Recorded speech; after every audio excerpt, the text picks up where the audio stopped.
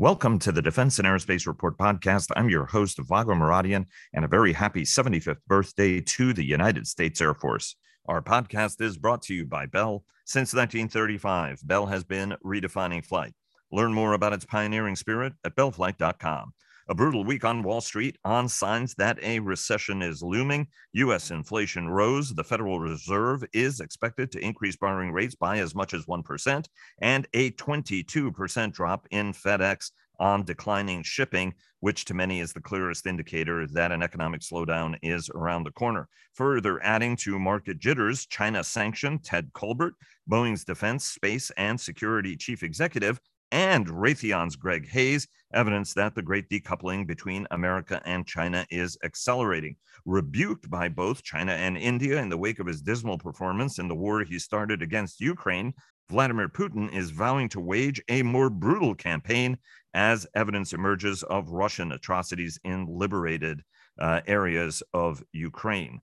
Inflation is rising on both sides of the Atlantic in food and energy. Britain is capping energy prices for firms, and in her State of Europe address, European Commission President Ursula von der Leyen made crystal clear Russia was to blame, and that while enormous progress has been made to help Ukraine and bolster the internal resilience of the bloc, more hard times lie ahead. And speaking of hard times, Raytheon Technologies, that in the wake of its merger with United Technologies, is a leading maker of commercial aviation products from avionics to engines, said that it expects Boeing's narrow-body market share to decline to 40% by 2025, an issue we've been discussing on this program since this program was founded in 2016.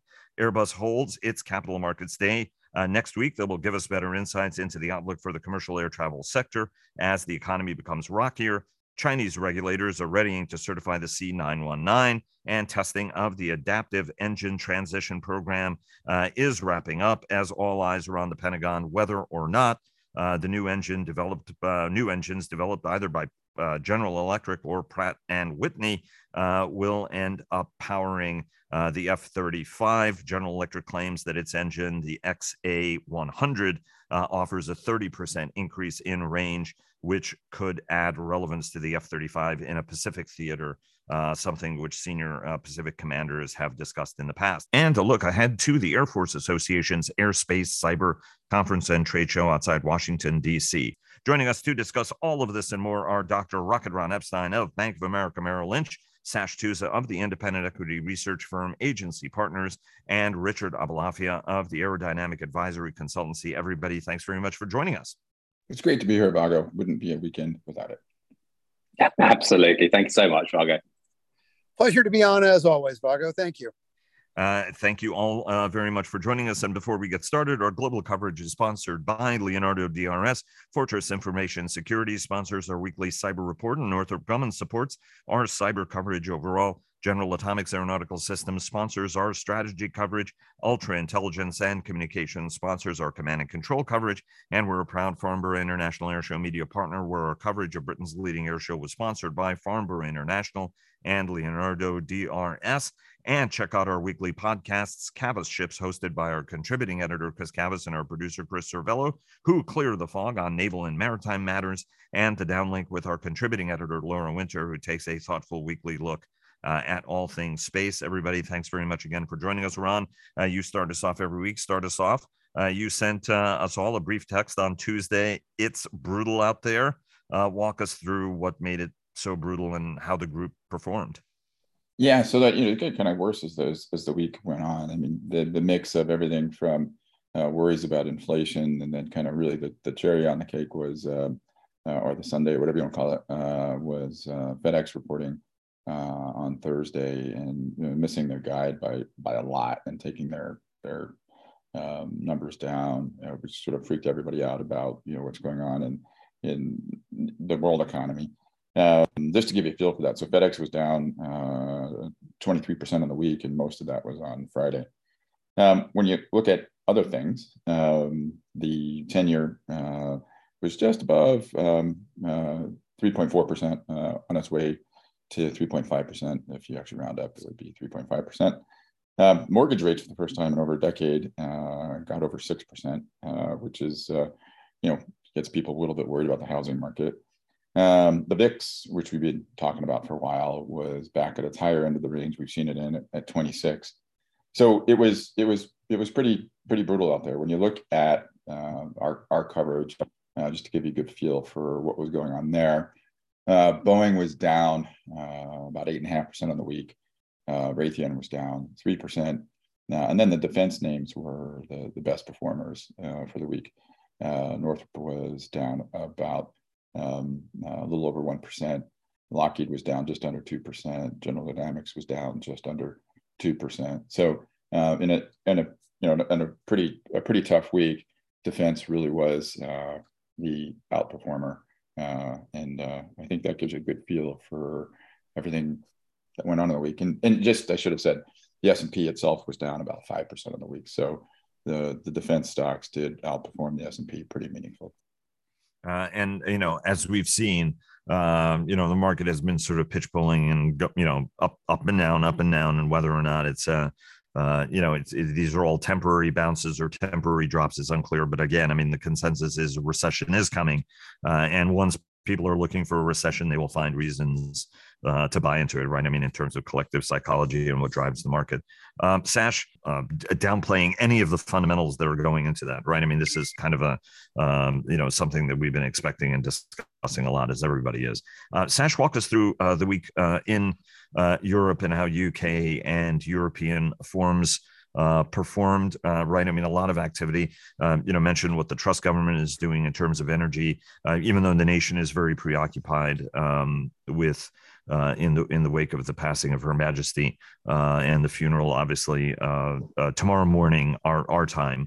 Walk us through what are some of the drivers and dynamics, right? Ursula von der Leyen and EU still working on a whole variety of measures, not just to reduce energy dependence, but resilience within the bloc, as well as a lot of economic moves, folks taking on a lot of debt to try to do this. Walk us through the week and how the group performed. Okay, so listen, it was a very similar pattern to what Ron described. Civil stocks led the way down. Airbus, is off nearly 10% this week, probably about 8.75% over the week, because it is the bellwether. Interestingly, Dassault Aviation also had a pretty bad week. The reason there being that the market is treating Dassault at the moment as a business jet company rather than a military aircraft business. Now, given that Dassault has got a military aircraft backlog that's taking it through the decade now as a consequence of both the Indonesian Rafale order and the huge United Arab Emirates order, that is perverse. But I suppose it's one of the problems of being a sort of, a multi-industry company is that the market can decide to take a particular like or a particular dislike of one division at any one time, and that completely overshadows the rest of the business. Defense stocks relatively unchanged in the week, but it certainly unchanged on slightly on the downside rather than anything else. So it was a very, very tough week, but the market's absolutely taking its lead from Wall Street at the moment.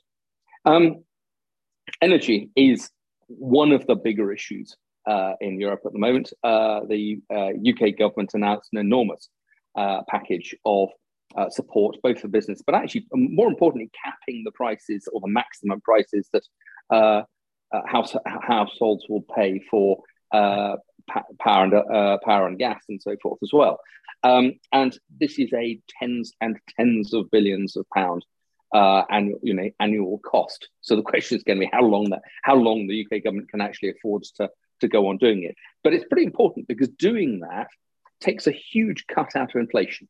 If you'd looked at forecasts for inflation even 3 weeks ago, there were credible forecasts that UK inflation was going to be up at 14-15% plus by the end of the year. By capping energy bills, as the government has said it's going to do, that probably keeps inflation at about 10%, which from where we have, that's an enormous change on last year, but that would be still pretty important in terms of the political benefit there.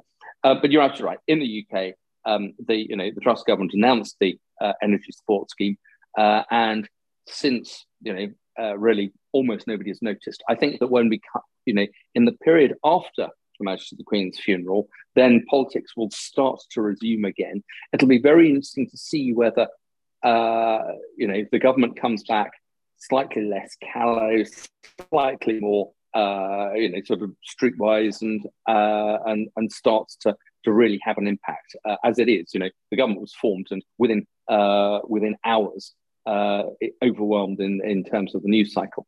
Europe.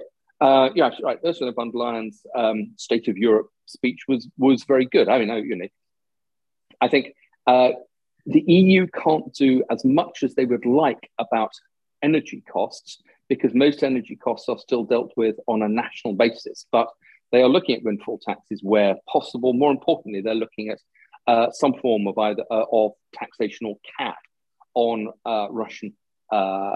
Russian-derived energy, gas in particular, as a means of making sure that Russia doesn't actually benefit from the high prices for the remaining gas that it's delivering into Europe.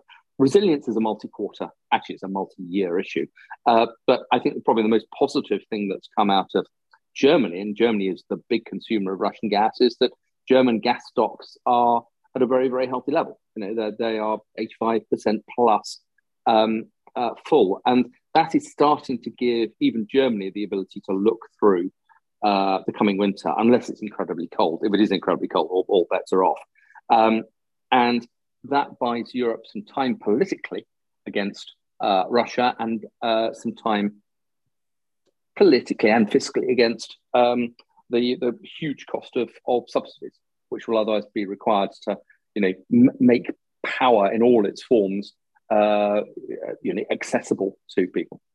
The race for European unity is on now, especially since so many right-wing parties gain influence in Italy. A new prime minister that's going to succeed Mario Draghi that celebrates Benito Mussolini, and we have Swedish Democrats that are kingmakers in Sweden. We've, I believe it's in Bulgaria or Romania, and I apologize, where the Liberal Party is out. The demonstrations in the Czech Republic, and Macron even facing challenges. Obviously, as Marine Le Pen sort of does gain traction and is expected by some to succeed him eventually in office. Vladimir Putin had a pretty bad week. Obviously, not only facing defeat at the hands of Ukrainian forces, the revelation of potential atrocities in Izium. He met with Xi Jinping, his limitless partner, who told him, our partnership has distinct limits and don't expect us to help you all that much. And then Narendra Modi lectured, I think remarkably politely, to be honest, and said this is a time not for war, but a time for peace, which is what he counseled. But Putin, has vowed to continue waging the war. What do all these dynamics, Sash, from your standpoint, right? I mean, what does Putin do next? And, should there be worries about European unity going forward, even if Liz Truss and Ursula von der Leyen and Olaf Scholz, and Macron, I mean, everybody really is kind of hanging together with the exception of Orban and a couple of other guys. I mean, how do you view this sort of broader dynamic and how it translates to national security and economy? I'd be very careful about talking about European unity and expecting it to cover everything. I think you can have, on occasion, European unity on individual issues, and the greatest unity at the moment is over Ukraine, and that's a very, very good thing. There is still quite a lot, but it breaks down at the edges and country by country over how to deal with the energy crisis. And then as you go further down the chain, every country has its own particular democratic cycle and views on what matters to them. I think it's utterly unrealistic to expect Europe to speak, vote, think, behave in the same way on more than a very small number of things at any one time. I'll take Ukraine at the moment. That seems to me to be the most important. And if the only holdout is Viktor Orban, then again I'll take that as well. It would be very interesting to see how a new Italian government with a right-wing stance treats and deals with Russia. Italy has to be quite careful because it's getting enormous subsidies from the EU at the moment. And so I think that probably cuts them slightly less political slack than they would like to claim when they're on the stump ahead of election. As far as the Putin meetings with Xi and Modi is concerned, I don't think Modi was unusually polite. India has historically been, or claims to be, a neutral state, or a non-aligned state. It always saw its position as being head of the non-aligned states, although it managed to do that and buy huge amounts of arms from Russia. It clearly, in the short term, needs huge amount of arms from Russia. And in terms of its relationship with Russia, it works or functions on the basis of my enemy's enemy is my friend. It needs some sort of support against China. The only support that they're going to get in the short term in terms of military equipment or enough military equipment is from Russia. And they also get oil and fertilizer, which India needs to function. I think the fact that he even said what he did was remarkable. And my takeaway from both the comments from Modi and Xi is the red lines about weapons of mass destruction, but particularly nuclear, are unbelievably strong and inviolable. So it's all very well for Putin to come away and say, I'm going to do even more and I'm going to do my damnedest. He's been told by his two biggest allies, no, you're not. And that's a very, very important message. And does it change the vector of where we are? It changes one of the wild card outcomes, right? Which is use of nuclear weapons in the event that things go wrong. I think the thing that would worry me would be Crimea, because Crimea clearly matters disproportionately to Russia, whether we agree with that or not, and I don't. And the Russians have always claimed that Crimea is Russian, but I think the fact that his backers are saying, our support is limited or delimited, that gives him much less in terms of freedom of maneuver than he would like. Right. And certainly Joe Biden pointing out, I think in no uncertain terms last week, that any unconventional weapons use by the Russians would not be tolerated. Richard, you've been very patient. Bring us together on all of these themes, and what economically and otherwise. And we went a little bit deeper into the war, in part because Sash is sitting 3,000 some odd miles closer to it than we are, and suffering through whether it's higher energy costs in a way that we are not as Americans. Even if inflation is taking a bite, and folks are noticing the price at the till every time they get their groceries. What do you think are the drivers and any change in your broader commercial air travel outlook picture, as folks are worrying about recession and mortgage rates are going up, and when people have less money to spend, they spend less money getting on airplanes and traveling places, for example? Yeah, there's no question. There's a lot of concern about whether the strength of the air travel demand recovery can overcome the headwinds that are, everything we just discussed, right? And in terms of cargo, it's, big risk that they can't, because, of course, cargo is the most sensitive to, advanced economic indicators and whatever else. And there's so much capacity coming online in terms of new conversion lines and, of course, orders for converted and new freighters. I think people have valid worries there. In terms of consumer demand for actual air transport, we're right on course, with one big glaring exception. Right now we're about 25% down from the 2019 peak, but it's really a question of not much down at all versus 50% down, which is Asia. And when we talk about Asia, of course, it's China leading the way. China international traffic right now is non-existent. It's 99% down from where it was. That's pretty extraordinary. They're cut off from the world, and they're going to stay that way through, of course, the Party Congress in October, and perhaps even beyond that. Domestically, they're practically just as bad, something like 60% down. Japan is down 2 in South Korea, but they both got rebound plans, with Japan announcing a plan to get from 20K passengers to 50K passengers in a relatively short amount of time. Full recovery is like 120 or something like that.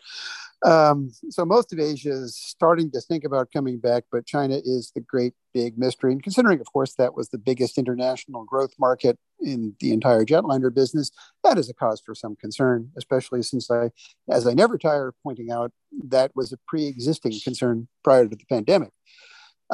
Everything else, things seem to be coping reasonably well. We have moved our air travel recovery, and oh boy, was I ever wrong about this. But, the good people I work with at Aerodynamic now think it's 2025 because of this big China question. Everything else is back way before then, but China is producing this very unexpected drag on the recovery. So that has certainly changed. Everything else, we're right on course. And I think, it's interesting. We, as an industry, greatly, got hit first and foremost by the pandemic and kept getting hit. But I now think our recovery is relatively immune from the economic and political headwinds that we're seeing, even in Europe, and they are a lot closer to the front lines.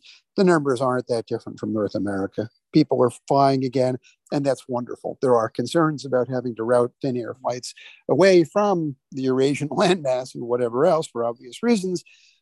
But in terms of people's propensity to fly, despite high energy costs, despite the risk of a recession, whatever else, doing. And again, we're constrained more by the supply side. 16% of the fleet is still parked. I think the demand would be there for some of it to come back. It's just a question of getting things organized in terms of personnel and whatever else. So it's not going to be as difficult as it was this summer in terms of cancellations and delays, at least I hope. I think we'll probably be able to recover some of our bearings with the slightly less aggressive comeback numbers in the fall. But nevertheless, we're just as, in some ways, supply constrained as we were. I want to go around the horn on this and get to Greg Hayes' comments about Boeing's market share and the Airbus Capital Markets Day as well. But Richard, start us off on the decoupling, right? We've been talking about this on the program also for a very long period of time.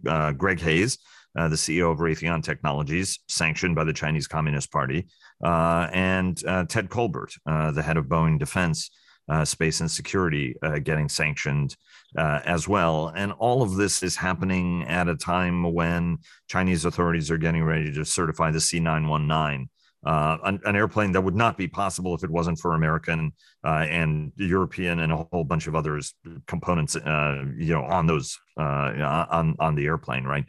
So it's not, it may be a triumph for COMAC, but it's not an all COMAC airplane. It's not an all Chinese airplane. How do these, how does this development strike you? What does it tell you? How is it that we need to be thinking about it? Yeah, there's so much to talk about and think about here. The most interesting aspect of it, of course, was, as you pointed out before, the Xi-Putin meeting, where it's almost as though Soviet Union 2.0, let's go down the Cold War path again. Let's completely decouple. Let's get together and form our own axis of stupidity. That's somehow looking a little less appealing. And just his, obviously the, questions and concerns. That was a fascinating moment. And of course, not being fluent speakers, I'm sure there's so much more to it than that. A very welcome development in my mind. Now, the reality, though, is that, the sanctioning thing, too, not a good thing. But on the other hand, they didn't go after Calhoun. They made a point of saying head of defense. I think it would have been, and going after Greg Hayes, not good. But, again, it's a supplier. And it's a company that's primarily known for missiles and radars and things like that. So, but if they had made a point of sanctioning the CEO of Boeing itself, I think that would have been more aggressive. So I'm actually going to take a kind of glass half full sort of approach here. They went after the head of defense, which was inevitable. And, from a Colbert and Hayes standpoint, this just means they don't have the opportunity to be held hostage in China. Good for them. They don't have to be. Now, from the standpoint of the C919, it's fascinating. The news broke that certification was imminent, possibly this week. And I almost began to feel a bit of nostalgia because this really was a creature of 10 years ago when decoupling was not an issue. China was racing to join the global aviation industry. They wanted their own Me Too plane. That's fine. They were willing to, obviously there were concerns about intellectual property theft, but at the end of the day, it was a product of the free trade era. Now it is not. It is not a Chinese plane. As you point out, it's a very heavily Western triumph for Comac. They did the skin. Hooray. Wow, they can make aluminum skin. Everything else that makes this plane a plane is Western, which means it comes with an onboard kill switch. Anytime they decide to close the borders and only allow Chinese airlines to buy Chinese jets, it's instantly dead. The Canadian government did this with the MA700 turboprop last year. They said, yeah, you can't have a turboprop. Good luck building a turboprop aircraft. And of course, that plane seems to be thoroughly on the shelf after 10 years of development. So this is kind of a nostalgic moment where, oh, wow, this was when we were all going to be part of the same team. Now, getting back to that theme of Putin and Xi, they have to make a choice. Do they want to close the borders, reinvent the 919, which would take probably a dozen years and probably $15-20 billion to recreate Chinese versions of all of the equipment on board? Or do they want to say, yeah, let's dial back this whole bellicosity, this whole, allying with an aggressive fascist power? Let's rethink this. There's still hope, I guess is what I'm saying. Right. I mean, if you're Xi and your economy is in the position it's in and it's getting slammed and you continue to do COVID lockdowns, which is not helping your economy, and real estate bubbles and everything else going on, now's not the best time to pick a fight with the United States and to have China be on the receiving end of what the West is doing to Russia, is something that clearly is weighing on his mind. And if I could just quickly add to that, just as a sort of brief afterthought, favor an indigenous product, block imports, and of course muzzle the press and make sure the regulators fall in line too. That's how they did it with vaccines, with predictably lethal consequences. Did they want to do that with civil aviation as well? Exactly. Really quickly want to go around the horn on that. Ron, want to get your sense, Sash, yours before we move on to the whole market share discussion, and want to get everybody's take on adaptive engine, and then bring your guys around on thoughts on the Air Force Association's annual Airspace Cyber Conference and Trade Show on this, as I mentioned at the top of the program, the 75th anniversary of the United States Air Force. Go ahead, Ron. It's interesting, right? I mean, I think, kind of what we've heard is Monday is September 19th, right? So Monday's 919. And it turns out 9 is a lucky number. 1 is a neutral number, and 9 is a lucky number. So it's sort of a lucky day for them to certify the plane. That being said, to Richard's point, I mean, it's highly dependent on sort of the usual suspects in the aero supply chain. I guess there is some scurrying in China going on about trying to get a domestic engine, but there's a lot of other stuff that has to happen for it to be. And then further, I think Richard's observation that it was Boeing's defense unit that was highlighted by China, not the overall business, I think implies that sooner or later, when the Chinese economy does eventually open up, and I think we all assume it does, that at some point these COVID lockdowns have to stop. And I think the thinking was it would happen sooner than it did. And it hasn't. But when it does, they're going to need lift, right? And that lift will not be 100% or even close to that supplied by the 919. Airbus can get some of it, but they're ultimately going to need some Boeing airplanes. Just the big question becomes when, right? And Boeing's comments publicly by both the CEO and CFO this past week suggesting that, the 737s that have been sitting around since 2018, for various reasons, some Boeing inflicted, some not, they're going to start shipping those off to other customers. And so anyway, I mean, it's kind of is what it is, where it is. So we'll see what happens on Monday if the aircraft actually gets certified. There was some thinking that the MAX could get a green light after the 919 got certified, because that all got blown out the door last week. And my sense is that's probably what weighed on Boeing a bit. Because you think about, at least in the narrow body market, China's 20% of the market. And if Boeing's not going to be participating in that for a while, that's a it's a big chunk of the market not to be playing in. Sash?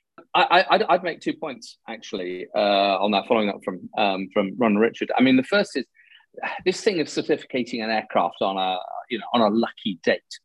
Surely they have learned by now from Boeing and the 787. Picking a lucky date and then forcing an event onto that date. 787 rolled out on the 8th of July. Well, that all went well, didn't it?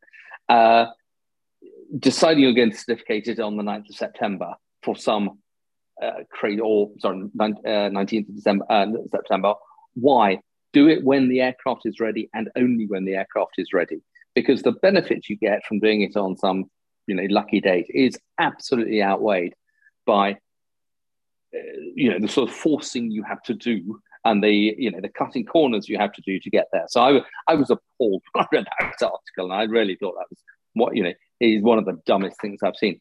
I think the points that Rich was making about decoupling and how if the Chinese push all of this to a head and the US then presses the kill switch, was a really, really interesting one, because what the Chinese aerospace industry needs is actually experience of delivering civil aircraft, which it has only ever done with the ARJ21 at low rate. The ARJ21, they produce a couple of dozen a year. It's starting to be, by Chinese standards, but by no one else's standards in the world, actually a half decent program in terms of rate.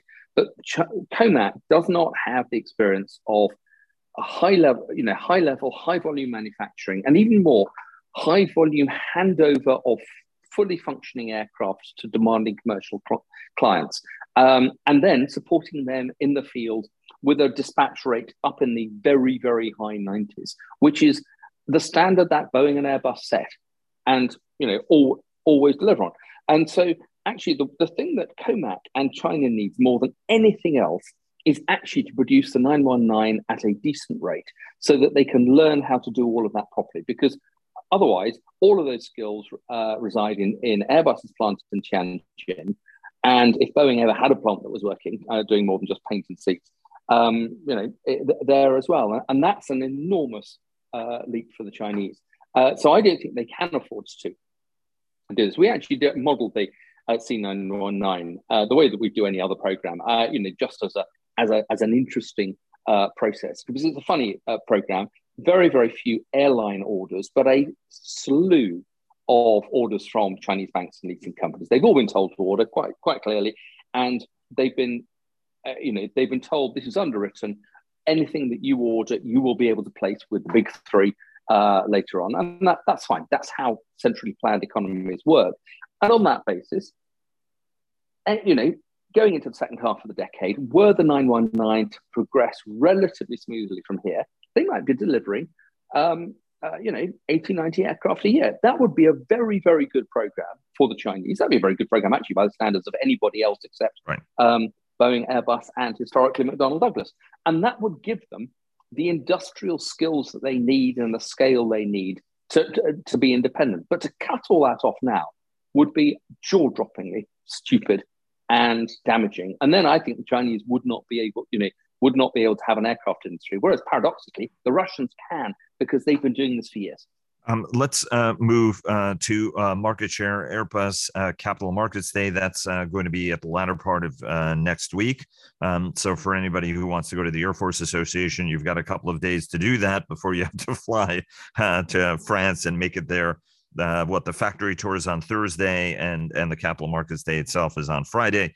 Ron, start us off. What did you make of the statement that Raytheon, which is a major supplier to Boeing, expects Boeing to have 40% of the narrow-body market by 2025, and the interesting Wall Street feedback you're getting that Boeing might not be misguided in not building a new airplane?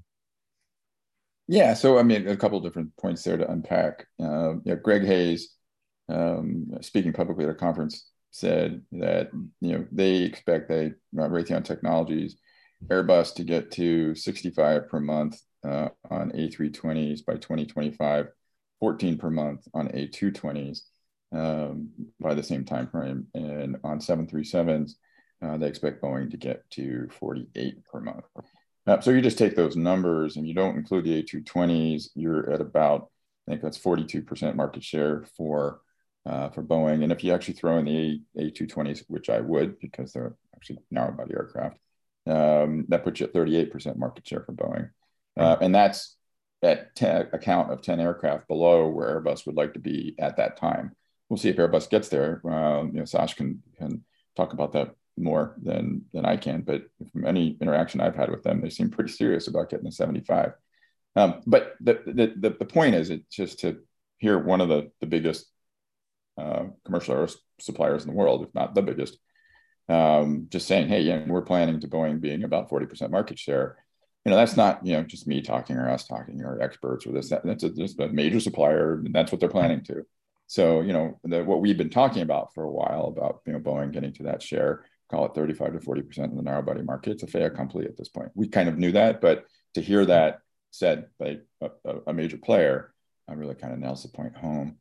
And then on the other side, which brought up, something we discussed a little bit is, I've for a while have thought Boeing has underinvested in engineering, and that they do need to do a new airplane, and there's a lot of good reasons for it. There is a view that I don't necessarily agree with, that maybe they shouldn't.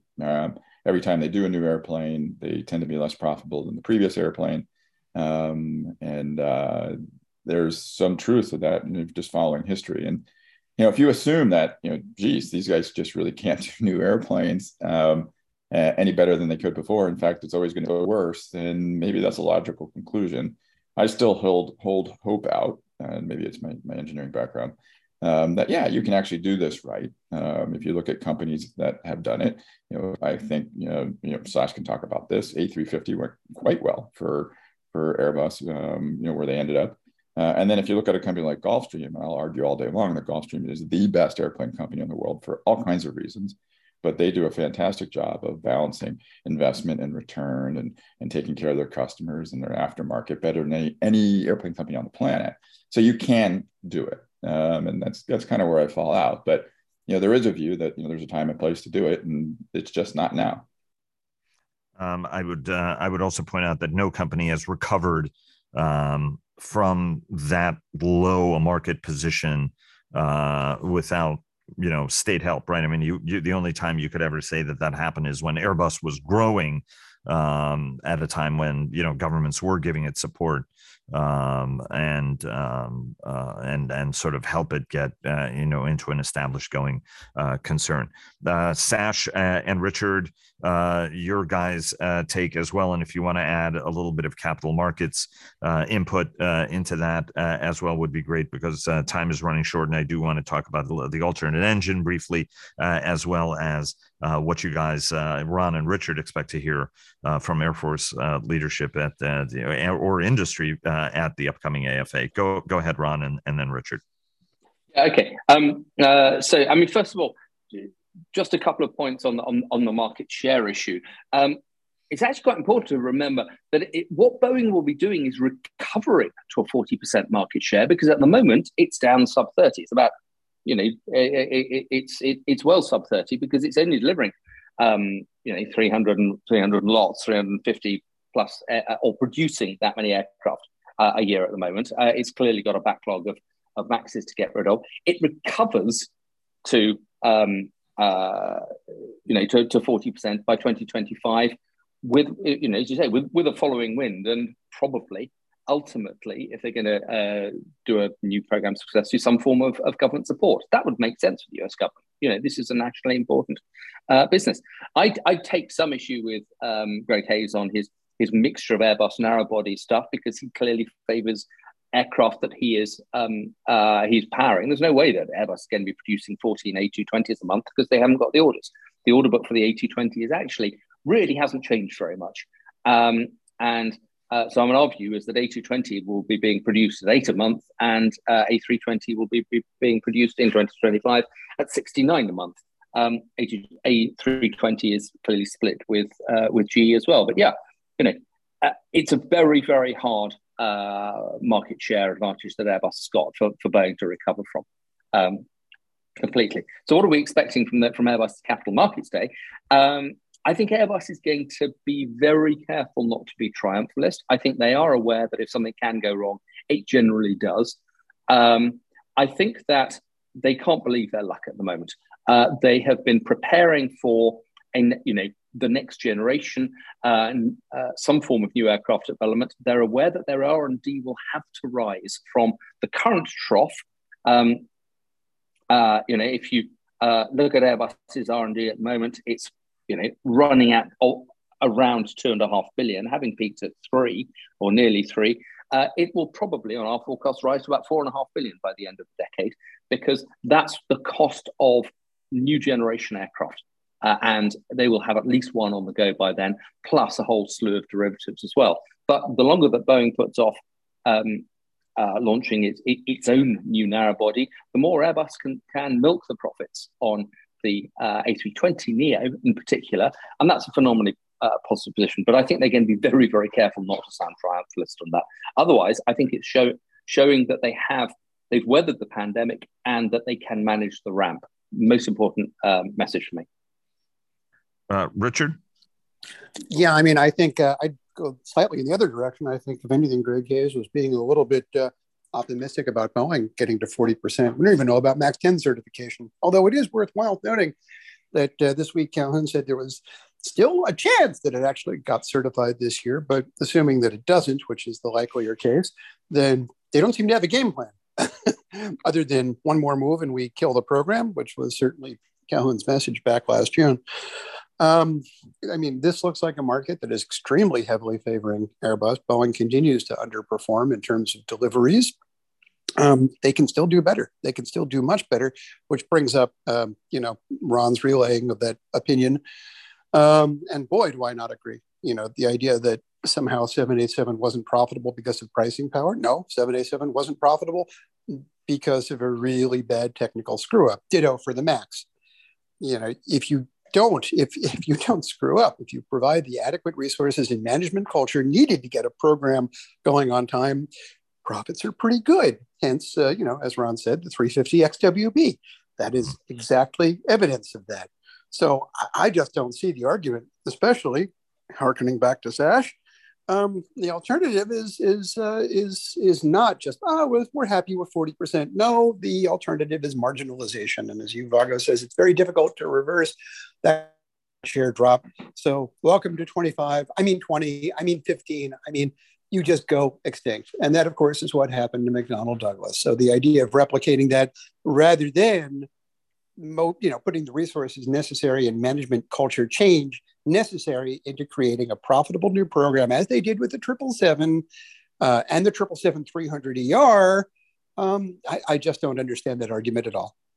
And I should point out that the 787 is a gift that does keep on giving, sadly, for Boeing as the company tries to rectify problems with aircraft. And Ron, really quickly, give us your Capital Markets Day, right? Even though Sash is the central analyst on it, and as you've joked, sometimes you're the tourist on this trip. What is it you expect to hear? Yeah, I'm really kind of looking at it from a Boeing investor's point of view, and I'm really interested in supply chain in Europe, how Airbus is thinking about things like titanium, how Airbus is thinking about the energy crisis and what that means for their supply chain. And I think what's very, very interesting is how they're thinking about the supply chain in North America.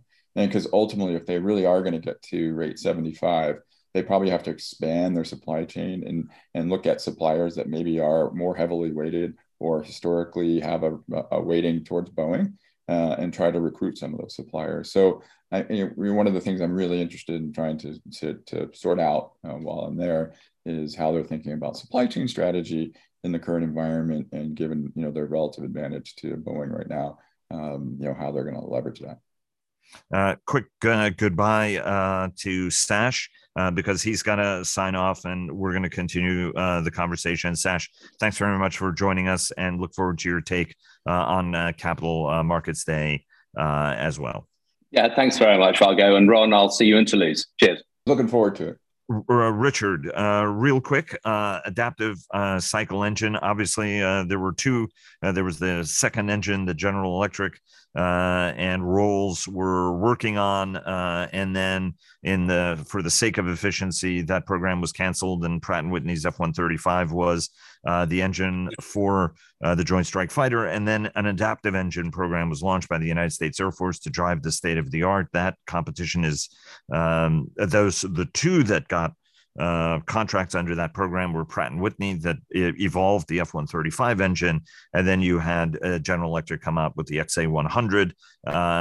Those engines have been in test, and General Electric touts that its claims about the range, the power, and other elements of this new power plant justify its potential inclusion as an alternate engine to the F-35 and indeed in any other capacity. Pratt & Whitney making the case this is just a complete utter waste of money and we should just stick with the F-135 power plant.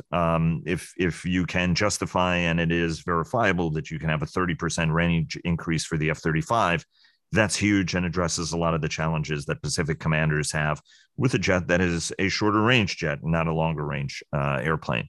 But even in war game scenarios, if you can, do things with energetics and, you can scotch some of these ranges out from 10 to 20 to 30%, they become really game changing in the context of a Pacific scenario. So to walk us through where we are on this program, as General Electric announced last week that they were wrapping up testing of the their second engine at the Arnold Development Center. So the Air Force is verifying these test results. And, the Secretary of the Air Force, Frank Kendall, has said, hey, we've got to make a decision sooner or later whether we incorporate this into the F-35. And if you listen to folks at Lockheed, they're like, hey, look, the airplane keeps getting heavier. So the more power we have and the more range, the more relevant our product is. Even though they're happy with Pratt as their engine partner, they're also open. But walk us through where we are and where we're going with all of this. Yeah, it's a fascinating moment in time. I think it's one of those times where the engineers begin to give a little ground to economists. There's always that tension between the two groups. And I think this was one of those weeks in the history of adaptive engines. From an engineering standpoint, there's no question variable cycle has a lot to offer. I sometimes, however, do feel like we're running the risk of doing the variable geometry wing thing back from the 60s and 70s, which turned out not to be worth the additional weight, expense, and complexity and whatever else. But right now, it pending verification in the tests, it looks very promising. Now, the problem is that two things happened this week that were really intriguing. One was someone started talking actual cost effectiveness numbers. And they said, yes, this will be $6 billion to introduce it to the F-35. For that, you could buy 70 F-35As. In other words, yes, it would be nice to have a plane with the additional capabilities, or you could have 70 more jets. You have to make a choice. There's no free lunch, and you're not in an era of unlimited budgets, just good budgets, not amazing budgets. And that was sort of a stark, contrast of messages. The other thing that took place was GE came out and said, what we're really excited about, leveraging this technology for NGAD. And of course, the motor on that is going to be somewhat different, but it's going to leverage exactly the same variable bypass, variable geometry technology. That seemed to me to say, maybe the F-35 just isn't a particularly Pacific machine. I mean, it sounds great, but if you go from, a 600 nautical mile range to 850, are you really conquering the tyranny of range in the Pacific relative to pushing the cash straight over to an NGAD class plane that does presumably a 1,500 or 2,000 or whatever that thing's going to be baselined at? That was an interesting comment too. In other words, look, resources are fungible and limited. And, do you want to spend all this money making the F-35 a better mousetrap, or do you want to put it into a mix of more F-35s and NGAD? And of course, from GE's standpoint, maybe it's better, rather than trying to contest F-35, maybe it's best to conquer NGAD and just go for the next generation. And of course, Pratt has its variable geometry, the XA-101, but GE has a lot more runway in terms of working with variable geometry. Because as she said, the original F-136, or the original YF-120 for the F-20, right, the ATF back in the day, was variable. They've been working on this for some time. So to me, it was a fascinating moment. I don't know what people will decide, but it sure seemed as though all of a sudden calling resources into question was a signal that this wasn't the instant, visa-free path towards a better, heavier, more cooled, more capable F-35, but rather a moment of inflection where they had to think about resource allocation. But if you look at it, right, 1763 is the U.S. Air Force number, or at least program of record number. You're talking about 70 from that, and gaining a lot more relevance for the airplanes that you're ultimately fielding. And it doesn't take anything away from NGAD either. And by the way, I'm not trying to sell anything for anybody. As anybody who knows me knows, I've been sort of making this case that competition is very, very important. We saw that the engine competition was something that was valuable in the days of the, F-16, F-15 era, and getting GE and Pratt to duke it out.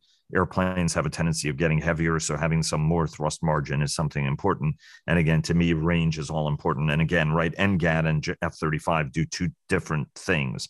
One is a strike fighter. The other is an air dominance airplane whose job it is to maintain air superiority, sort of the way the F-22 does it. Even though the F-35 does do some of those missions. Ron, is there anything you want to add to this before we go to F-30 AFA takeaways? No, I mean, Richard covered everything. Yep. All right, terrific. So what is it you guys expect to hear and hope to hear, want to hear, or expect to get out of the Air, Space, and Cyber Conference this year? Ron, why don't you maybe start it off, right? I mean, always an important opportunity for Air Force leadership to talk directly to industry. And the Air Force Secretary happens to be somebody who was, the head of Pentagon procurement, technology, and logistics once upon a time. Yeah, I mean, a couple of things, really. I mean, more on all the engine stuff that Richard was talking about and kind of where that's going. I think getting some clarity there is important. NGAD in general, I mean, there's been more news kind of trickling out over time about NGAD. I would imagine that's going to come up. F-35 production rates, and how do we think about that? Production rates are probably lower than anybody thought there would be, and international interest is maybe a little bit higher at this point than a lot of people thought it would be. So how do you circle that?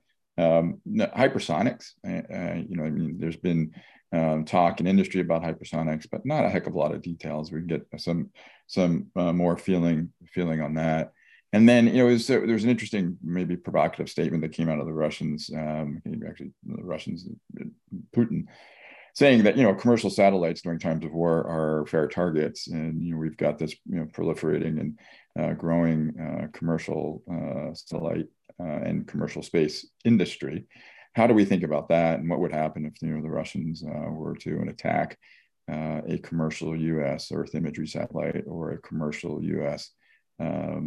Communication satellite? And how do they think about that? So sort of the interplay between, commercial space and military space and what's going on in Eastern Europe. I guess those are things that are top of mind. And real quick, Richard, as we wrap up. Yeah, I mean, certainly all of those things. The only things I would add to Ron's, list of important stuff to be discussed is B-21, bit of clarity, because of course it's rumored to be getting to that day where it's rolled out. So maybe they'll give us a few hints and previews, and there's rumored to be a bit of, news flow on that. And, I probably too early for any much more than we've already gotten on NGAD. The other thing I would add is just a bit more, well, as Ron said, hypersonics, for me, the most interesting thing, and here again, it's a moment where economists and engineers begin to shift roles or begin to talk amongst each other for the first time in a while. And, what are the economics of hypersonics? Something that Frank Kendall and other folks have pointed out. In a conventional mission, you'd better have an extremely high value target to justify expending these. So you've got all these hypersonic programs. Is there actually a business case in terms of warfighting cost effectiveness to be made? If it's just nukes, I understand that even less, because if it's nukes, well, game over as far as I'm concerned. But nevertheless, it's going to be really interesting from that perspective. I would say I think he's on the right track. Air breathing hypersonics, where you can start to get those ranges, to have that kind of a capability, but not do it at a cost that's absolutely ruinous, whether it's 37 million. I mean, I think the Navy's Prompt Global Strike conventional capability is running around $37 million a piece.